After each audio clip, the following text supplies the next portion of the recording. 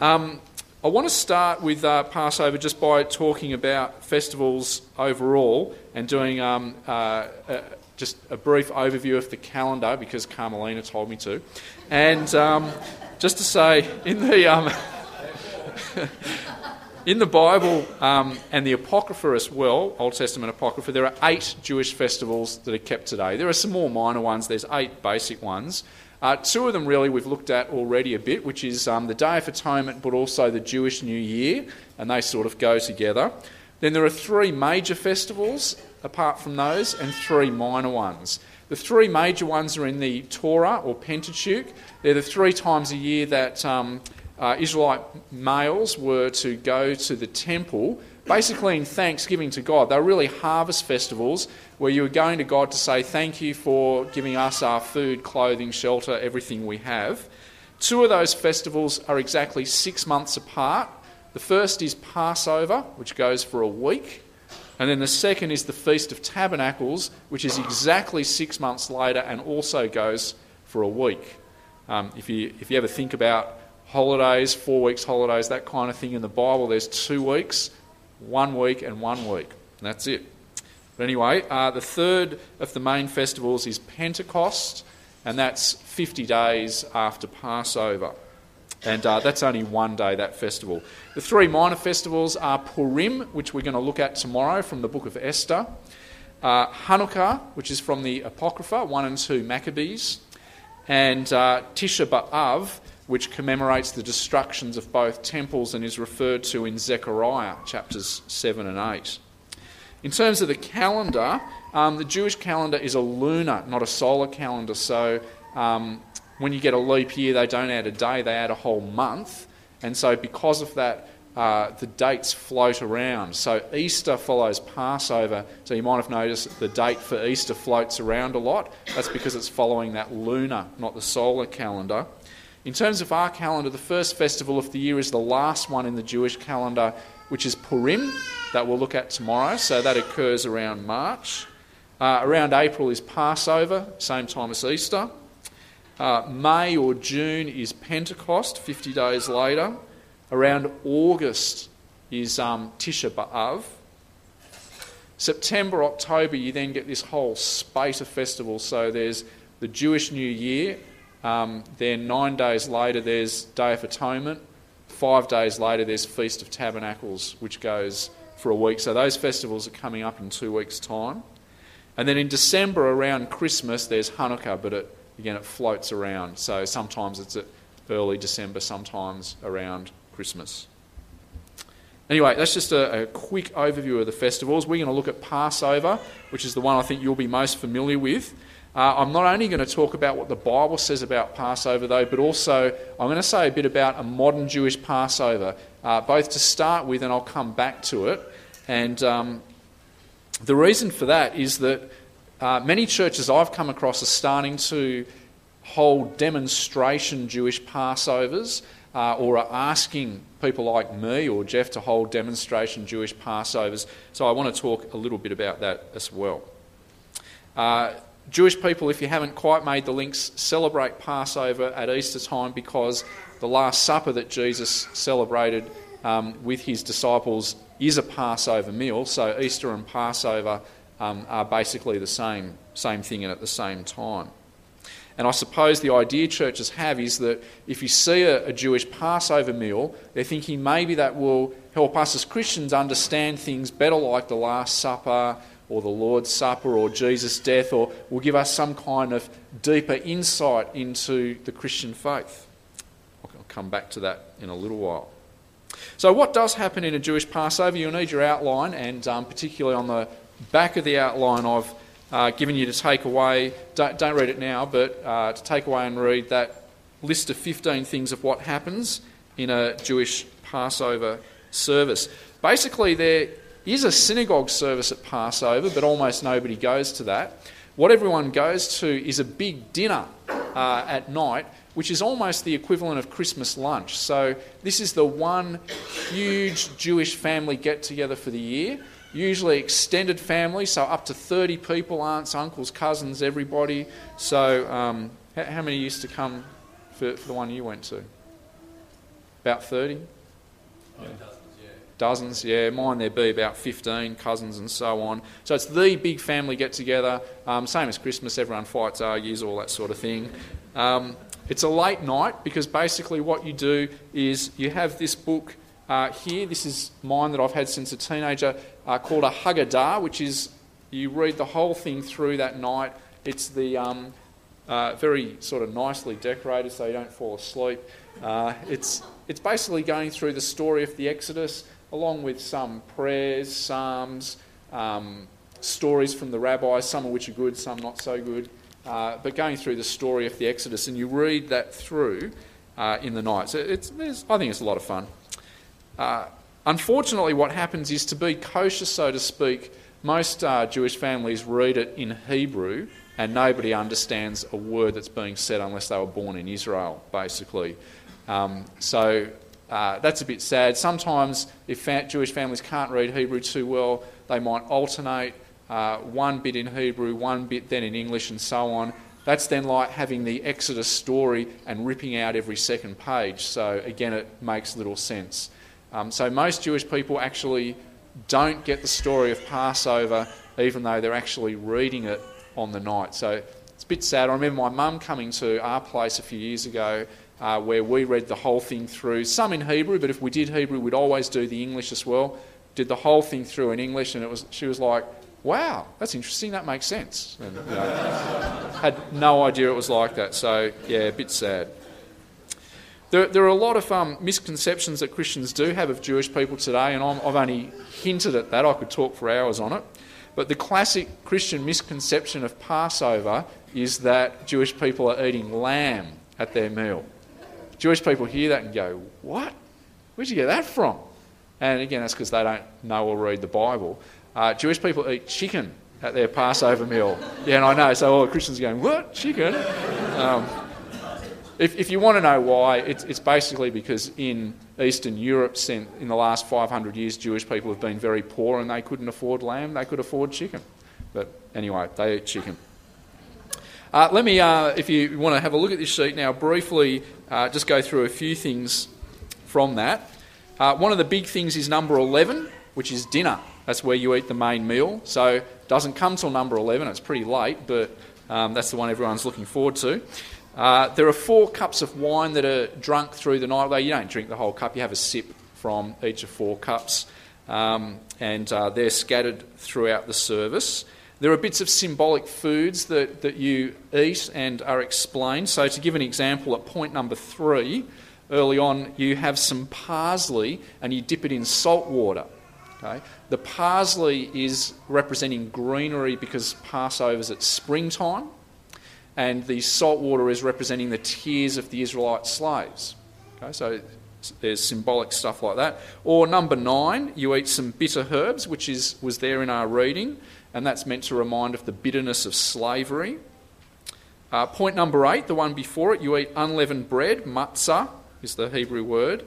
And as in our passage, that's to remember the haste with which they had to leave Egypt, so there wasn't time for the bread to rise, and so on. The other big point really, though, besides the main meal, is point number 5. And point number 5 is where you recite the Passover story. So that's where most of this book is read as you go through the story of the Passover. Point 4, I'm going to raise a couple of times, is an interesting one. Everybody eats unleavened bread at different times through the night, but in the middle of the table, one of the ceremonial things there is these 3 extra big, thick pieces of unleavened bread. They're separated by a cloth each. So there's those 3 pieces of unleavened bread. They're like a big sayo that's hard. And you take out the middle one at point 4, you break it in half, and then the head of the household hides half of it it's basically, I think, to give the kids something to do. The kids then have to try and find it like hide and seek. And down at point number 12, the first point after the main meal, whichever one of the children has found it, ransoms it back to the head of the household, who gets the half piece of unleavened bread back. Now, I've been to Passover demonstrations put on by Messianic Jews where they spiritualise elements of the Jewish Passover. So they'll take at point 4 those 3 pieces of unleavened bread and they'll say that represents the Trinity, because there's 3 of them. And they'll say the middle piece represents Jesus. His body was broken for us, that's why it's broken. And when you look at the unleavened bread, there's actually even, it's striped, and they'll refer to Isaiah 53, by his stripes we're healed. There's holes in it, they'll say that represents that he's pierced for our transgressions, and so on. So I'll come back to this, but this is the sort of thing I mean, that there'll be a demonstration Passover, and elements of the Passover meal will be used to explain Jesus and his death for us. One of the problems with this, though, is that sort of interpretation that's Christian actually has nothing to do with the Jewish Passover. So as you can imagine, that's got nothing to do with why Jewish people have 3 pieces of unleavened bread and so on. And there's also bits that are always left out in a demonstration Passover, such as at point number 14, the curse upon Gentiles, one of my favourites. But that's often left out at churches, I notice. Anyway, I don't really mean it bait. It's actually a psalm that's read out, but anyway. So it's in your Bibles. Sorry. Anyway, that's enough of the Jewish Passover meal. I'll come back to it later. Let's have a look at the Bible and what it says about a biblical Passover. The Passover basically is the 10th plague on Egypt. And God saves the Israelites from their slavery in Egypt through this 10th and final plague. So the verses will be up on the overhead, or if you've got your Bibles, back to chapter 11, chapter before what we read. Chapter 11, verse 1 says, God had said to Moses, I'll bring one more plague on Pharaoh and on Egypt, and after that he'll let you go from here. So the 10th plague is what makes Pharaoh let the Israelites go. And then if you look at chapter 11, verse 4, Moses goes to Pharaoh and says to him, this is what the Lord says, about midnight I will go throughout Egypt. Every firstborn son in Egypt will die, from the firstborn son of Pharaoh who sits on the throne, to the firstborn son of the slave girl who is at her handmill, and all the firstborn of the cattle as well. So the 10th plague is the death of all firstborn, all people, all animals. Now, chapter 12 that we read looks at what the Israelites need to do during this 10th plague and leading up to it. So chapter 12, verse 3, God says to Moses, tell the whole community of Israel that on the 10th day of this month, the first month, each man is to take a lamb for his family, one for each household. And then down to verse 6, he says, take care of them until the 14th day of the month, when all the people of the community of Israel must slaughter them at twilight. Then they're to take some of the blood and put it on the sides and tops of the door frames of the houses where they eat the lambs. That same night they're to eat the meat roasted over fire, along with bitter herbs and bread made without yeast, unleavened bread. And then verse 11, this is how you're to eat it, with your cloak tucked into your belt, your sandals on your feet, and your staff in your hand. Eat it in haste. It is the Lord's Passover. Now, note verse 7 especially, where it says they're to take the blood and put it on the sides and tops of the door frames of the houses where they eat the lambs. And that's repeated in verse 21 when Moses gives the instructions to the elders. He summons the elders and says to them, go at once, select the animals for your families and slaughter the Passover lamb. Take a bunch of hyssop, dip it into the blood in the basin, and put some of the blood on the top and on both sides of the door frame. Not one of you shall go out of the door of his house until morning. Okay, so during the 10th plague, leading up to it, that's what the Israelites do. Kill a lamb, eat it, put the blood on the top and sides of the door frames of their houses. Now, why do they put the blood on the door frames? And what does that have to do with the 10th plague of the death of the firstborn? Well, verses 12 to 13, I think, tell us. God says, on that same night I'll pass through Egypt and strike down every firstborn, both men and animals, and I will bring judgment on all the gods of Egypt. I am the Lord. The blood will be a sign for you on the houses where you are, and when I see the blood, I will pass over you. No destructive plague will touch you when I strike Egypt. Also, it's repeated 2 more times. Verse 23, which I would take as the key verse for chapter 12. When the Lord goes through the land to strike down the Egyptians, he will see the blood on the top and sides of the doorframe and will pass over that doorway. And he will not permit the destroyer to enter your houses and strike you down. And then also a third time, verse 26, when your children ask you, what does this ceremony mean to you? What's the Passover about? Then tell them it's the Passover sacrifice to the Lord who passed over the houses of the Israelites in Egypt and spared our homes when he struck down the Egyptians. So those verses tell you what Passover means. Passover means that when God strikes down the Egyptians in the 10th plague, the plague will pass over the houses of the Israelites. God will pass over them. He won't let the plague strike the Israelites when he strikes the Egyptians. So the Israelites are spared from God's judgment. Their firstborn people and animals are not struck down as the Egyptians are, and the blood on the top and sides of their doorframe is a sign to God that averts his judgment and wrath from falling on them so that they're spared it and his judgment passes over them.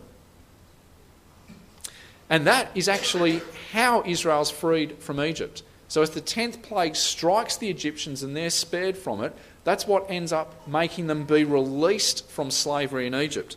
So if you look down at verse 29, here's where the 10th plague comes. At midnight the Lord struck down all the firstborn in Egypt, from the firstborn of Pharaoh who sat on the throne to the firstborn of the prisoner who was in the dungeon, and the firstborn of all the livestock as well.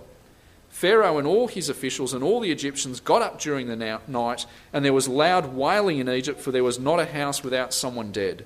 During the night Pharaoh summoned Moses and Aaron and said, "Up, leave my people, you and the Israelites, go, worship the Lord as you've requested. Take your flocks and herds as you've said, and go." So this is the point where Pharaoh finally gives in because of the 10th plague and says, "Go, that's it, everyone, all of you, animals, everything, go." And so just a few verses on, in verse 37, is the Exodus itself, where it says the Israelites journeyed from Ramesses to Sukkot. There were about 600,000 men on foot besides women and children. And it's summarised in verse 40. Now the length of time the Israelite people lived in Egypt was 430 years. At the end of the 430 years to the very day, all the Lord's divisions left Egypt. So that's how God rescued the Israelites from Egypt. It was by the 10th plague. Now, if you're Jewish like me, you don't have much of an ethical problem with this. God striking down the firstborn of the Egyptians is not really a problem. In fact, you celebrate, although I must say during the Passover service for modern Jewish people, you do remember the suffering of the Egyptians, so you're not missing it, but the Egyptians are the bad guys. They've enslaved the Israelites for hundreds of years, ruthlessly killed their firstborn children, so there's no ethical problem here for Jewish people. And if God had done this to the Nazis, for instance, half a century ago, I don't think we'd be having any problem with that either. So Jewish people are fine with this happening. But the rabbis themselves actually then point out some of the difficulties with that. So they say, what about the slaves' children who were killed? So it's not like the slaves' children in Egypt were persecuting the Israelites. So how come their firstborn get killed? What about the animals? The animals weren't persecuting the Israelites. Why are their firstborn animals killed?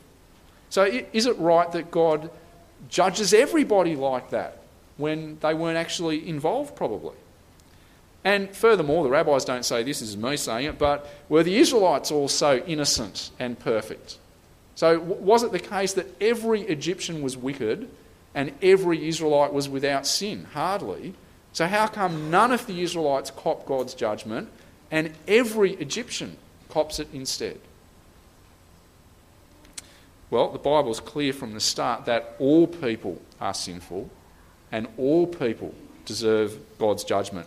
So all the Egyptians are sinful and all the Israelites are sinful and they all deserve the judgment of God, but God spares the firstborn of the Israelites. Not because they're not sinful, but they're given a substitute judgment.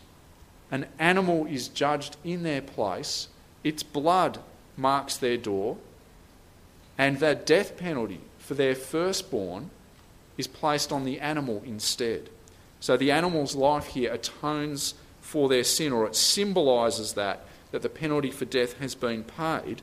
God sees that the penalty for sin has been paid when he sees the blood, and his judgment that they deserve passes over them, and they're spared it.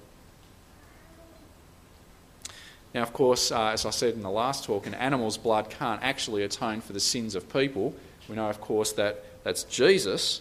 And so later in the New Testament, God talks about sending the Messiah who will atone for the sins of people. So the classic chapter is Isaiah 53, that he was pierced for our transgressions, he was crushed for our iniquities, the punishment that brought us peace was upon him, and by his wounds we are healed. We all like sheep have gone astray. Each of us has turned to his own way, and the Lord has laid on him the iniquity of us all. So even today, as Jewish people keep the Passover, they look backwards and forwards. They look backwards to God rescuing them from slavery in Egypt, thanking God for rescuing them, but they always look forward as well to the ultimate salvation of the Messiah coming, who will pay for their sins. So it's no surprise really that when Jesus comes, he uses the Passover meal to explain his death. So at the Last Supper, Luke chapter 22, when the hour came, Jesus and his apostles reclined at the table, and he said to them, I've eagerly desired to eat this Passover with you before I suffer. And he took bread, gave thanks and broke it, unleavened bread, and gave it to them, saying, This is my body given for you. Do this in remembrance of me. In the same way, after the supper, he took the cup, saying, This cup is the new covenant in my blood, which is poured out for you. So Jesus is saying it's his death that atones for our sins, that spares us from God's judgment. And Paul summarises that in really the classic verse in the New Testament on this, 1 Corinthians 5 verse 7, where he says, Christ, our Passover lamb, has been sacrificed. Christ, our Passover lamb, has been sacrificed. Now, what's he saying with that? Well, the blood on the doorframes of the houses of the Israelites is a sign to God's destroying angel. He sees the blood that has atoned for sin, and the angel of death passes over that house. No destructive plague touches them because of that blood. So they're spared God's judgment. This is saying we're sinful, we stand under God's judgment, we should and do deserve God's judgment, we should be judged, but because God loves us, he sends Jesus to die for us, to pay for our sins in our place, and God sees Jesus' blood marking our door, as it were, and when Judgment Day comes, God's judgment passes over us. We're spared God's judgment because of Jesus' death on the cross. The song we sang just before by Martin Luther, put to modern music by Rob Smith, says, Here the true paschal lamb we see, whom God so freely gave us.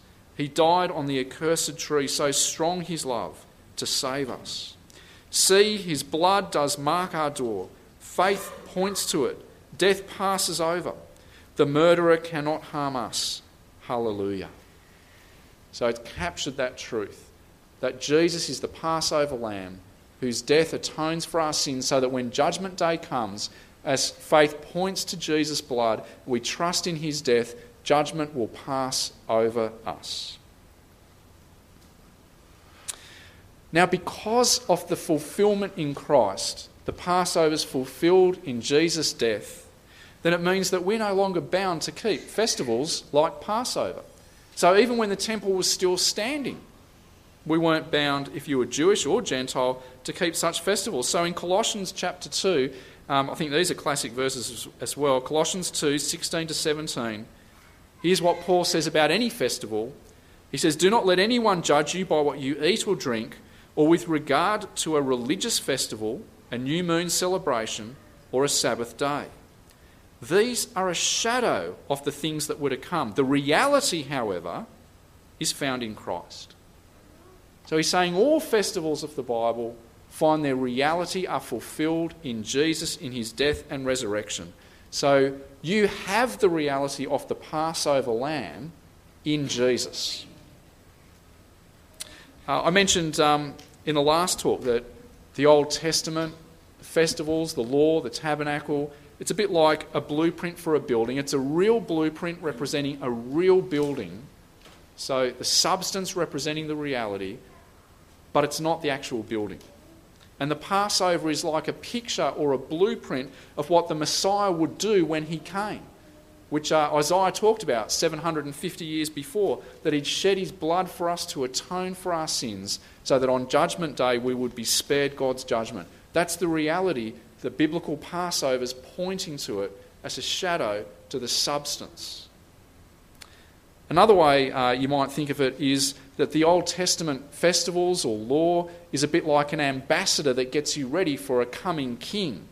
So once the king comes, the ambassador's job has been done. And once the king's arrived, if you ignored the king and you just kept chatting to the ambassador would be saying, haven't you listened to a word I've said? Because if you were listening to the ambassador, you would now be talking to the king, because that's what he was getting you ready for. So going back to keeping an Old Testament Passover, even if you could, would be a bit like continuing to talk to the ambassador and ignore the king, because now the king has come and has fulfilled the Passover. So I think there's very little to be gained from a Jewish Passover. When churches ask me to do a Passover demonstration, I usually give them a talk like this rather than the demonstration. But I suspect that many Christians I have talked to think, at least in the back of their mind, that somehow there might be some secret Jewish knowledge or something that will really add depth and help us to understand Jesus' death. So if we saw a Jewish Passover festival, that would help us understand the stories of the gospel and Jesus and what he's done. And maybe having one at church would help us. But first of all, a modern Jewish Passover has very little to do at all with a biblical Jewish Passover. So that's one problem. Secondly, the biblical Passover, even if you could do it now, which you can't, has been completely fulfilled in Jesus. And I think there's a tendency amongst Messianic Jews who are doing these Passover festivals to spiritualise a modern rabbinic Jewish Passover to make it Christian. So I explained earlier how you've got these 3 pieces of unleavened bread in the centre of the table at a modern Jewish Passover. Obviously that's not there in the Bible, but that's one of many rabbinic Jewish practices. And the 3 pieces of unleavened bread have very little to do with Christianity or with a biblical Passover. They're there for their own rabbinic reasons. And so what Messianic Jews are doing is taking a rabbinic, non-biblical practice and saying it's fulfilled in Jesus. And it's arbitrary. There's 3 pieces of matzah, unleavened bread, and they're saying that represents the Trinity. But you could then take 3 of anything, anywhere, and say that represents the Trinity. It's purely arbitrary. So what we're doing now is Jesus is fulfilling the Passover in a secret, hidden meaning in an extra biblical, rabbinic Jewish practice that we've arbitrarily spiritualised, if you got all of that. Rather than saying Jesus is the Passover lamb whose death on the cross fulfills the Old Testament and spares us from God's wrath to come. And I guess what I want to say to anyone here, especially, but to everybody, but anyone who's thinking maybe there was something in those Jewish festivals today, that you already have it all as a Christian. And that's what you need to understand. You have the reality in Jesus. His death has paid for your sins. You can be 100% sure of going to heaven, because when Judgment Day comes, the judgment's already fallen on Jesus and you'll be spared God's wrath as it passes over you. There are no secret hidden meanings in a Jewish Passover or any other festival that will help you as a Christian. And in my opinion, a Messianic Passover is actually dangerous because it's encouraging you as Christians, Gentile Christians in particular, to see the fulfilment of the Passover in rabbinic modern rituals rather than in the Old Testament and the Bible. And those are 2 very different things. You have everything you need already in the death of Jesus for you. But even more than that, as I've hinted a couple of times, even if you wanted to keep a real Passover, you can't. It's the same as the Day of Atonement that I mentioned before. What do you do at Passover according to the Bible? The Israelite males living in the Promised Land go to the temple and sacrifice a lamb. And again, if I made a list of what you do in a biblical Passover, what can you do today? We just go down the list and go cross, cross, cross, cross, cross, almost all the way down.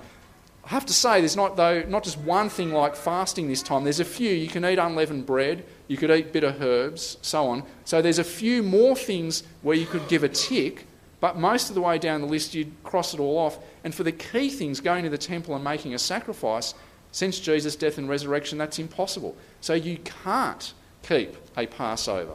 And what Jewish people are doing today is a rabbinic Passover that bears very little resemblance to a biblical Passover in the Old Testament. Saddens me quite a lot to see fellow Jewish Christians keeping a modern Passover and thinking that they're pleasing God by obeying the Bible. But to me, far worse would be Gentile Christians keeping a modern rabbinic Passover thinking that's what they should be doing as Christians. And in fact, Paul is much stronger in the Bible.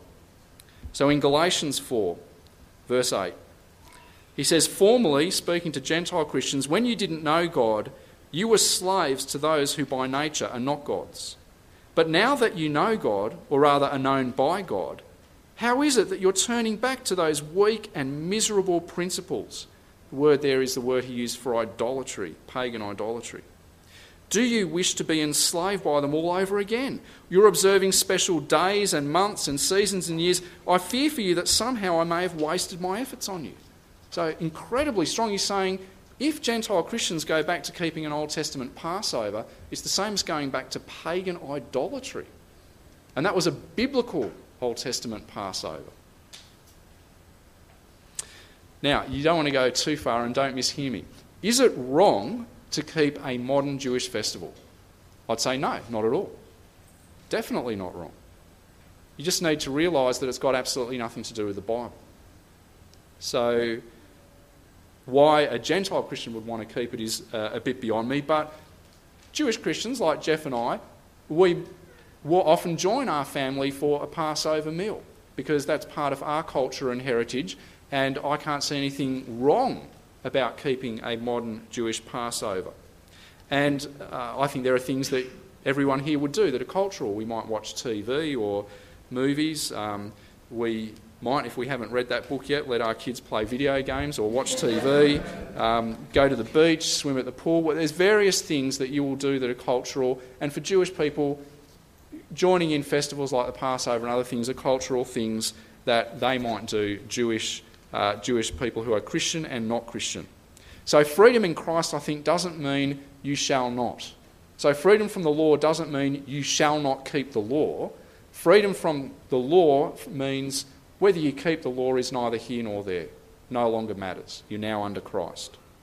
So in the first century, Jewish Christians actually often did continue to keep the law. So you could look it up later, but in Acts chapter 21, Acts 21, 17 to 26, talks about there being thousands of Jewish Christians who are still keeping the law, keeping the festivals, and I don't hear it when I read it as being a negative.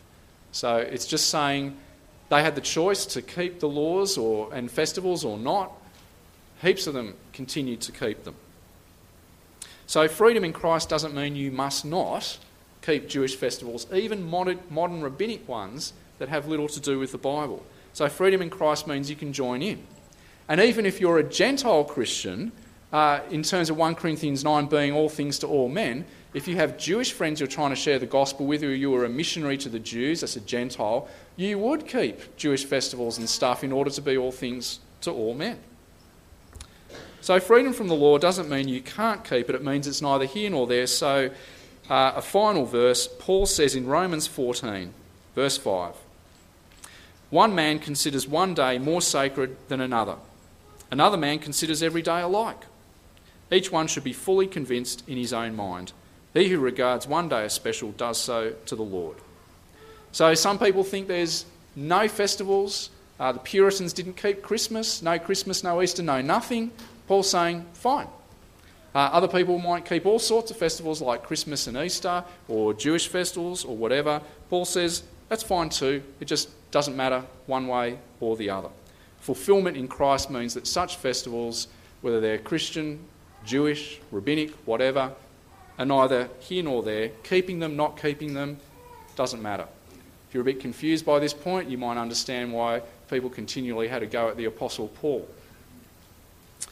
Anyway, my point is, to finish before we take questions, as Christians, you have it all.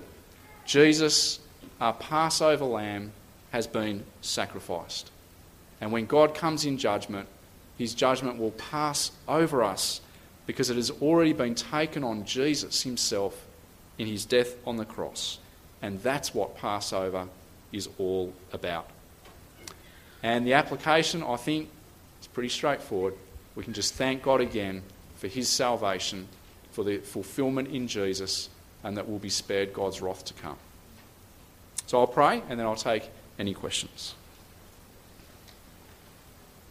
Our Heavenly Father, we do thank you that Jesus, our Passover lamb, has been sacrificed.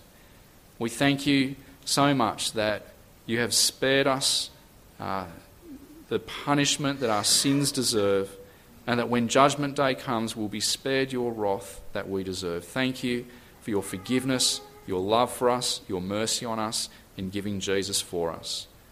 In Jesus' name we thank you and praise you. Amen.